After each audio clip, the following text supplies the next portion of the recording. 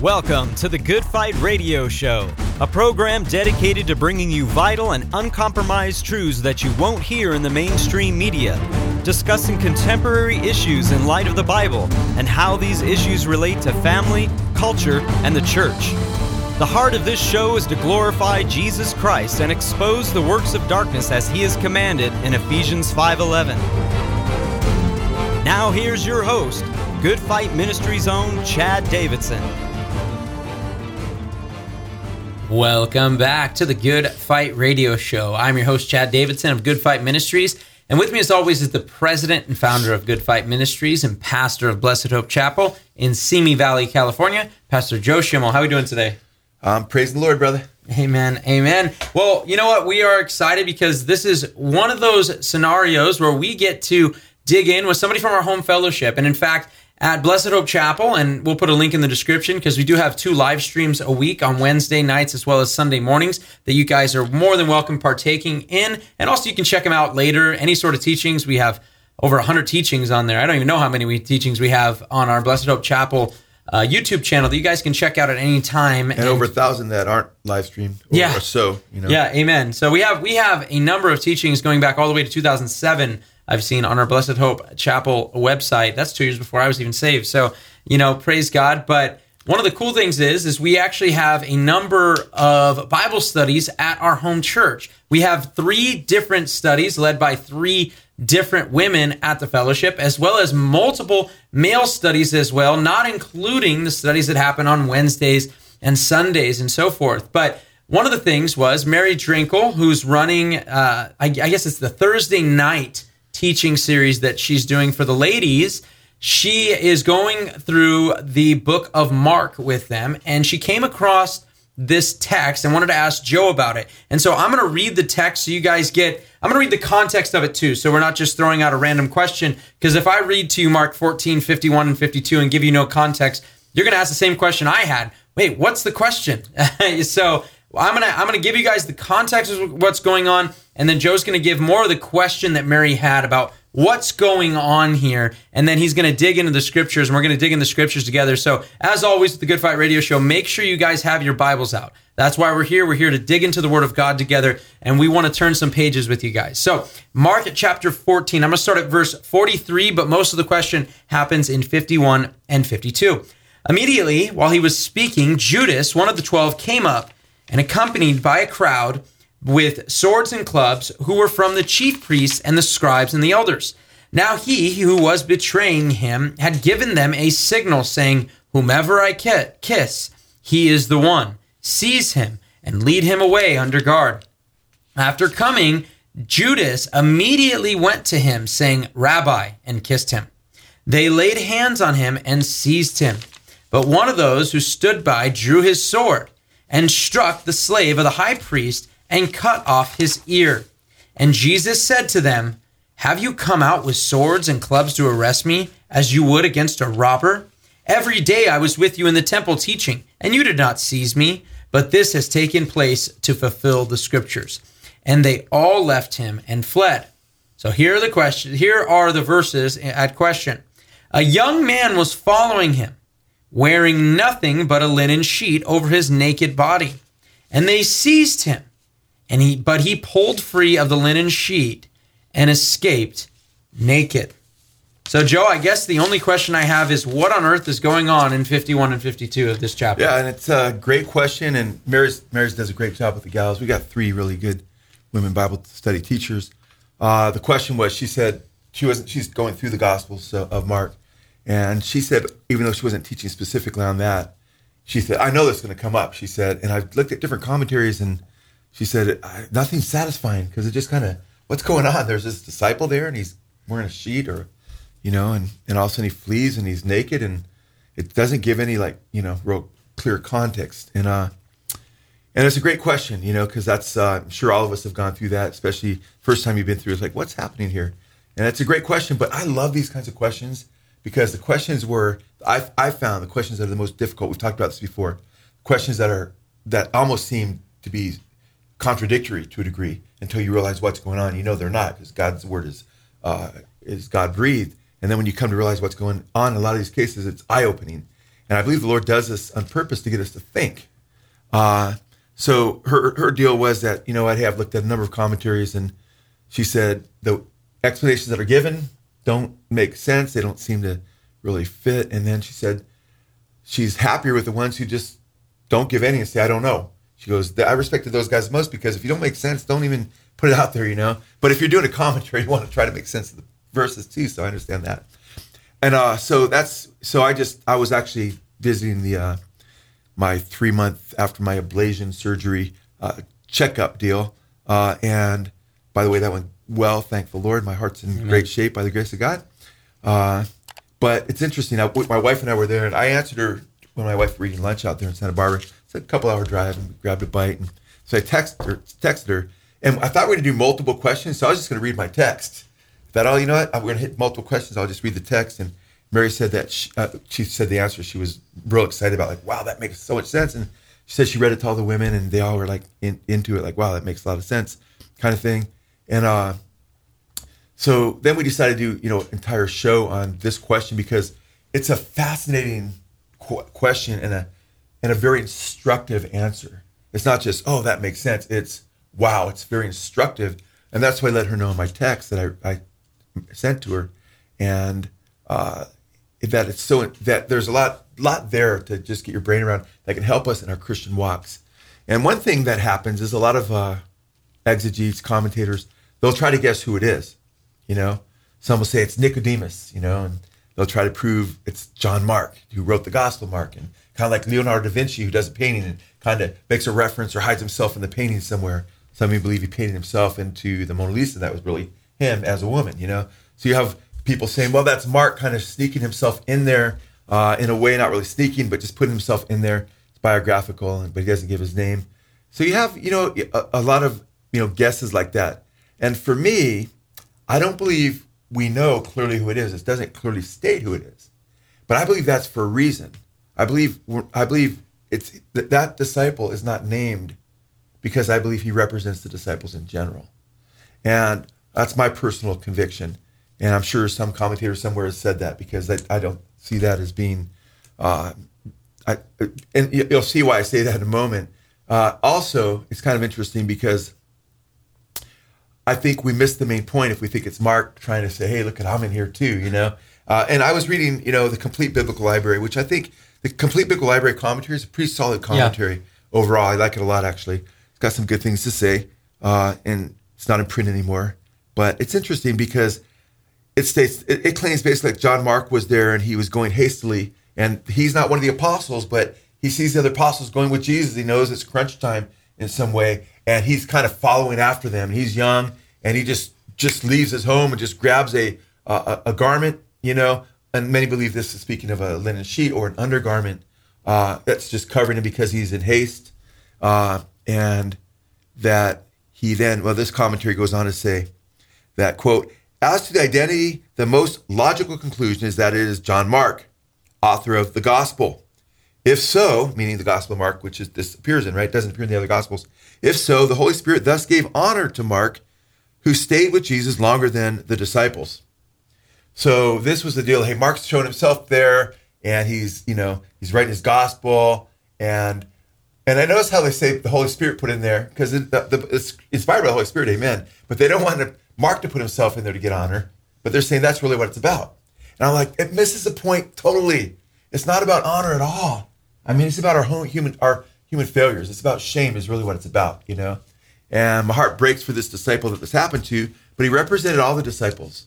And when we look closer, because my strong belief, and I know you have this conviction, Chad, and we do as a fellowship, and we do as brothers and sisters of Christ that are part of our group, is that the Scripture's own best interpreter. The Bible says rightfully dividing the word of truth, right? The Bible says comparing that which is spiritual with that which is spiritual.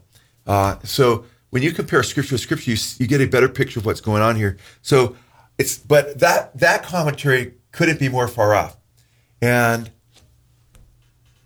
I want to let you guys know that when you realize what it is about and you realize how it led to this shame, you see that we're to do the opposite so we don't have this kind of shame. And let's kind of dig into it a bit now because it's a great question, but it has a really, really a great answer. In fact, if the disciple was named, I don't think we'd get as much out of it. But keep in mind, earlier in the chapter, Jesus said that all the disciples would fall away. Just in chapter 14, you read from 14, 51, and 52. Let's read from verses 27 through 31. And Jesus said to them, "You will all fall away because it is written, I will strike down the shepherd, and the sheep shall be scattered. But after I have been raised, I will go ahead of you into Galilee." But Peter said to him, "Even though all may fall away, yet I will not." And Jesus said to him, "Truly I say to you that this very night, before the rooster crows thrice, you yourself will deny me 3 times. But Peter kept saying insistently, "Even if I have to die with you, I will not deny you." And now this is important. And they all were saying the same thing also. And also is emphasizing they were saying the same thing as Peter. A lot of times we say, man, Peter was boasting, I will never fall away, and he blew it big time. And we forget that they were all saying the same thing. Peter is centered out in here because he'll be the leader and not the Pope, In fact, he won't even make the decision. James will in Acts chapter 15. Yep. But he'll lead the church for the first several chapters of the book Acts. He's in the forefront often, and then you'll see Paul then it becomes a focal point on his ministry. And it focuses on how this guy who was a leader amongst the apostles fell radically. But those words are very important. And they were all saying the same thing. Also, they were contradicting Jesus. This is God in the flesh, who they've been seeing raise people from the dead, heal the blind, unstop deaf ears, walk on water. And they're contradicting what he's saying about the future. And they need to understand what he says about the future is vital. Otherwise, their faith could be radically shaken. And he says that they are all going to betray him, or I should say deny him. One will betray him. That'll be Judas, of course. Now, it's interesting, though. There's something happening here. You have a disciple who's fleeing. A disciple is a learner, a follower of Jesus. And so there's an irony. There's a lot of irony in this whole passage. And these couple little verses, brothers and sisters, when you see verses that are like, wow, what's that mean? Ferret them out. Pray. Say, Lord, what's going on here? Because this is one of my favorite little parts of the Gospel of Mark. And to me, it preaches well because you can really encourage people in Christ with this passage. It encourages me. And I know when I'm encouraged by a passage, to a promise or warning that I realize, that's going to bless other people. And we see him rather than following, he's fleeing. So this is very important because these disciples said they would never flee. And we don't know. I mean, he's saying this guy in the complete biblical library, the commentator of the Gospel of Mark there is saying, it's John Mark, not one of the 12. Or we know Peter, James, John, and Andrew or Peter, James, and John were the ones with him in the Gethsemane. So he's saying it wasn't one of those, but it was one of those that followed far off. We don't know who it was specifically. That misses the point. It's what happened, and it's not a place of honor, as we'll see. So all of these guys, and he was definitely a disciple. So he's probably the same mind, whether he was with the 12 at the time or the 11, because Judas would betray him after he partook of, or after the cup was passed to him, and the devil filled him. What's interesting here is they all fled, and we read some really interesting things going on here. Also, what's going on with the disciples? So he represents all the disciples, I believe. What's going on with the disciples in the Garden of Gethsemane? They're supposed to be praying, but they're snoring, right? They're sleeping. Yep. You've got followers, disciples supposed to be following, but he's fleeing, this guy. And when you go to the Garden of Gethsemane, after they've said, oh, we'll do this, Jesus, you're basically wrong. What happens there? Why don't you read that passage? Yeah, I think, Jesus in Gethsemane, obviously, it's one of the toughest things to read, in all of Scripture, right before he goes to the cross. But I'll start in verse 37 after Jesus is obviously crying out right before that. And then in verse 37 it says, "And he came and found them sleeping and said to Peter, 'Simon, are you asleep? Could you not keep watch for 1 hour? Keep watching and praying that you may not come into temptation. The spirit is willing, but the flesh is weak.' Again, he went away and prayed, saying the same words. And again he came and found them sleeping, for their eyes were heavy, and they did not know what to answer him. And he came the third time and said to them, 'Are you still sleeping and resting? It is enough. The hour has come. Behold, the Son of Man is being betrayed into the hands of sinners. Get up. Let us be going. Behold, the one who betrays me is at hand.'" Yeah, that's really, really tragic. And it's interesting, too, because when you look at the Matthew, Mark, Luke, and John, specifically the Gethsemane in the Synoptic Gospels, there's one point where it says, arise. It's not usually translated this way, but it says, arise, sleep. It's like, what? Arise and sleep. Or arise and sometimes translated, I think in the King James, and take your rest or something, which makes no sense. So usually it's arise, and, they kind of like try to finesse the Greek there to say, basically, let's go, arise, let's go. And some take it as rest later or what have you, because you've already blown your opportunity, or, the time's at hand, I'm betrayed in the hand of sinners and what have you. But I think what could be happening there is Jesus saying, arise and sleep. You're going to be asleep. Basically, this is what's going to happen to you now. Because you haven't prayed like I've asked you to, like I've warned you to. And I told you you're going to fall away because I knew you weren't going to pray. And you weren't going to be ready. And the spirit is willing, but the flesh is weak. And he says, pray that you don't enter in temptation there in the garden. They're going to enter in temptation now. So guess what? You're going to rise and you're going to be sleepwalking now. Yeah, something I think is so interesting, because it actually even mentions that their eyes are heavy. But and I think, and I don't want to preach too much here. I know you got some more to go through. Take your time, when I see that text and you see they're too tired to pray, right? But he's not too tired to cut off Malchus's ear. No, you know what I'm saying? So people Another think irony. of the battle, and we're in a real spiritual battle here. But a lot of people are asleep at the wheel. Right. When it comes to their prayer life, and prayer life becomes a spare tire rather than the wheel, right? And for a lot of people, and you see that in that text of, you're too tired, their eyes are heavy, like you said. She's like, I know you're going to sleep, arise, but I know what's going to happen here. But yet, you had enough energy to cut off a man's ear, It's really right, interesting. and that's great, a great point, Chad, because today, what do we have in the church? We have what you're basically commenting on. There's an emphasis sometimes on us taking the physical kingdom, like Peter, off with Malchus's ear, rather than recognizing it's a spiritual kingdom that we're in. We belong to Christ. He's going to inaugurate the physical kingdom. And rather than praying and saying, Lord, thy kingdom come, we're like, we're going to do it ourselves, So it's kind of interesting. So it's interesting. The disciples are being charged to stay awake and pray. Now, it's interesting. There's also this idea that Jesus has already given them to keep their clothes on. Think about that. And it's a metaphor for being clothed in the righteousness of Christ and in the garments of salvation, going all the way back to the Old Testament. And then you have a warning in Revelation chapter 3 to the church of Laodicea about, because keep in mind, this guy was also stripped naked. So he's not just fleeing, he is stripped naked. And you have to understand, in this day and age when people are basically don't cover themselves up very much at all, it was such a shame in those days to be unclothed. That's what's remarkable about the prodigal son's father, right? He hikes his robe up so he can run. And that would be considered shameful to the people watching, but it's how much he loved his son. He wanted to go and greet him and so forth. And it wasn't obscene because it was just his leg showing, but the idea was he did something that wasn't normative in that culture. But we're seeing something more than this guy's legs. You're seeing his buttocks, and he's naked. You're seeing his privates, and it's embarrassing. And this would be so shameful in the, Greco-Roman world, especially there among the Jews, and so forth. So we read in Revelation chapter 16, verses 13 through 16, about his coming and how we better be ready and we better be awake and we better be clothed. And we read Jesus regarding his second coming, and Jesus, or the Apostle John states, quote, and I saw coming out of the mouth of the dragon, and out of the mouth of the beast, and out of the mouth of the false prophet, 3 unclean spirits like frogs. So he sees these unclean spirits being issued forth from the beast, the false prophet, and Satan himself. And what do? They are spirits of demons performing signs, and they go out to the kings of the whole world to gather them together to the war of the great day of God the Almighty, which is Armageddon, right?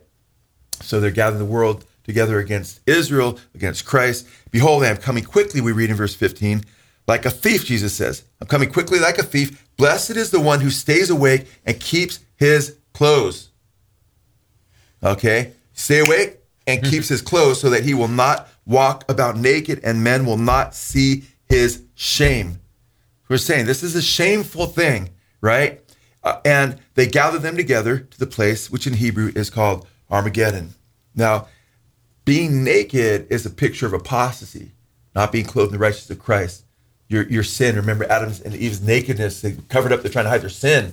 And then God gives them animal sacrifice, pointing to the righteousness of Christ, whereby they're clothed, Well, this guy is not walking as a disciple. Now he's fleeing as a coward, and he's not following Jesus. Jesus said, if you deny me before men, I'll deny you before the Father in heaven.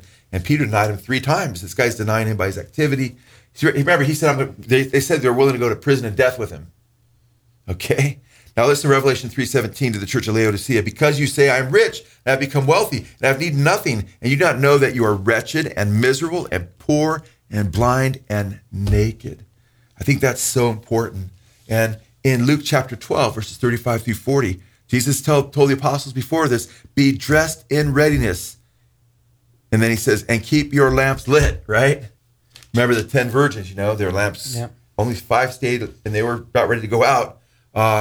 And the other went out, and they fell asleep, and only 5 went into the kingdom. So this is very, very important stuff. And Jesus goes on to talk about the servant who doesn't stay awake, doesn't stay clothed, goes and beats his maidservants, gets drunk with the drunkards, is cut in pieces and thrown with the unbelievers on judgment day. By the way, being naked is a picture of judgment. Amos chapter 2, verse 16, when speaking of the judgment of Israel, says, even the bravest among the warriors will flee naked in that day, declares the Lord.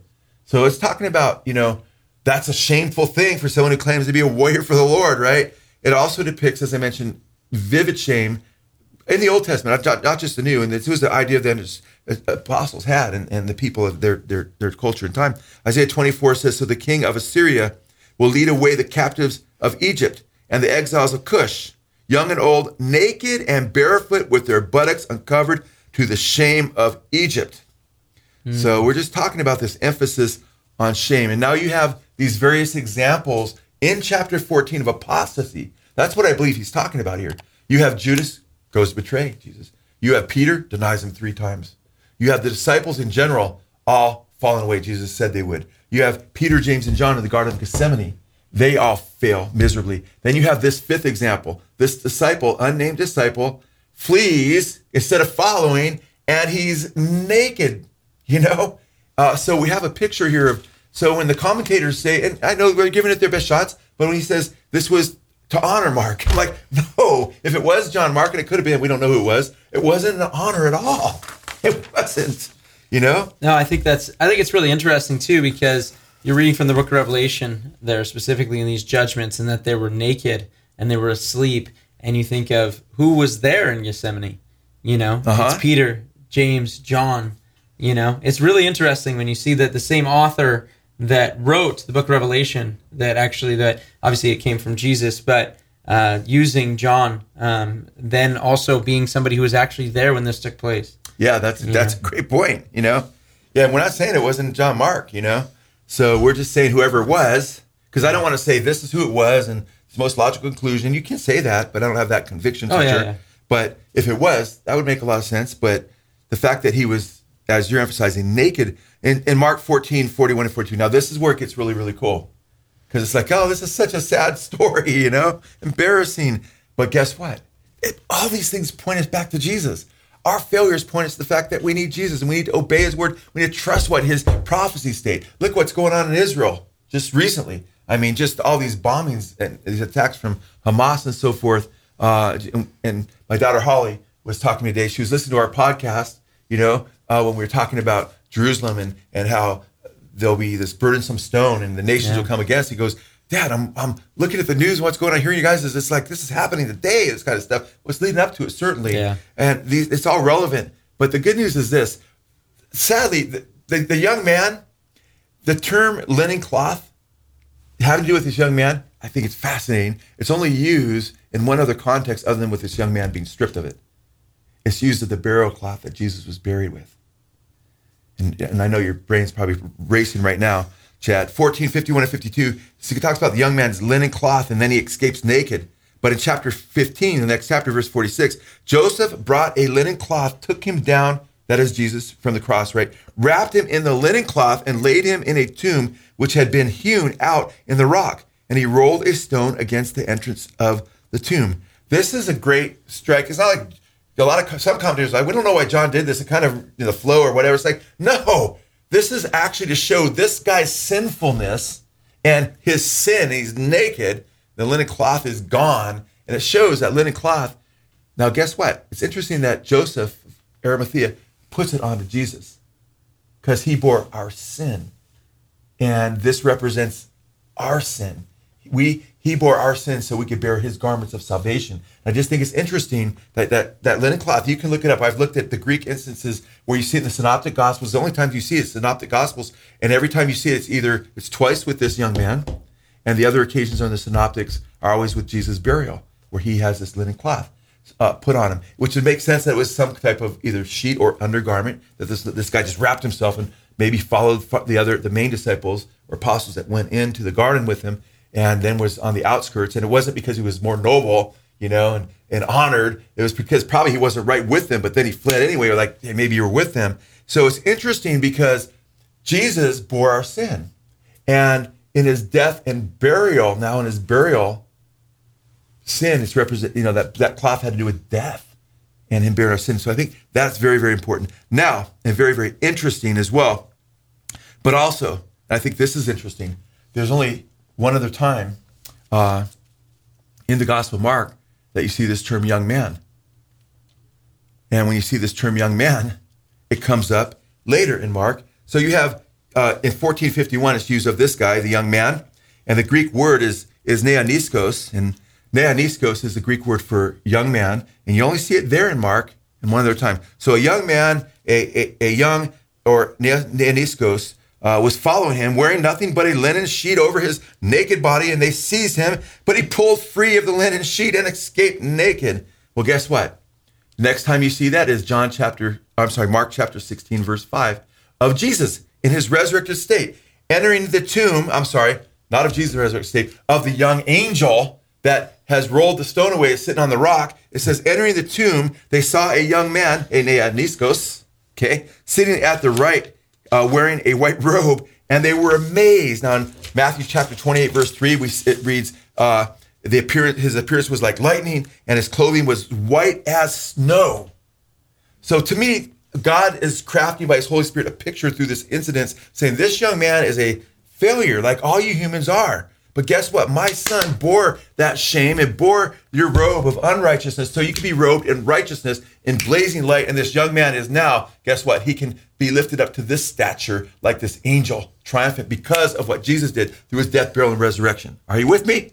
It's pretty amazing when you think about it. And I love Isaiah 1:18. Come now, let us reason together, says the Lord. Though your sins are as scarlet, they will be as white as snow. Though they are red like crimson, they will be white like wool. And I love it because we had Dr. Habermas on, and he just gave, some great, awesome stuff about the resurrection of Christ and talked about the Shroud of Turin. Yeah. And I was hoping he'd go where he went on with it, but there's an infusion of energy that they can't explain. It wasn't done with anything that they could do even today. You have this explosion of like light, radiance, which will be changed in the twinkle of an eye. And his image is just whoosh, on this interesting shroud.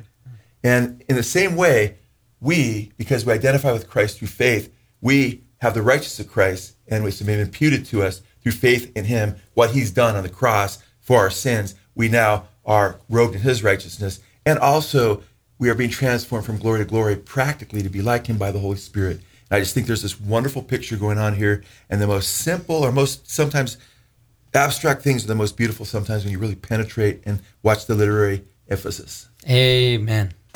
You've been listening to the Good Fight Radio Show, brought to you by Good Fight Ministries. If you're blessed by this show and would like to partner with us, please consider visiting our Patreon page at patreon.com/goodfight. Or you can write to us at P.O. Box 2202, Simi Valley, California, 93062. Or call us toll-free at 1-866-JC-TRUTH. That's 1-866-528-7884. We hope you'll tune in next time on the Good Fight Radio Show.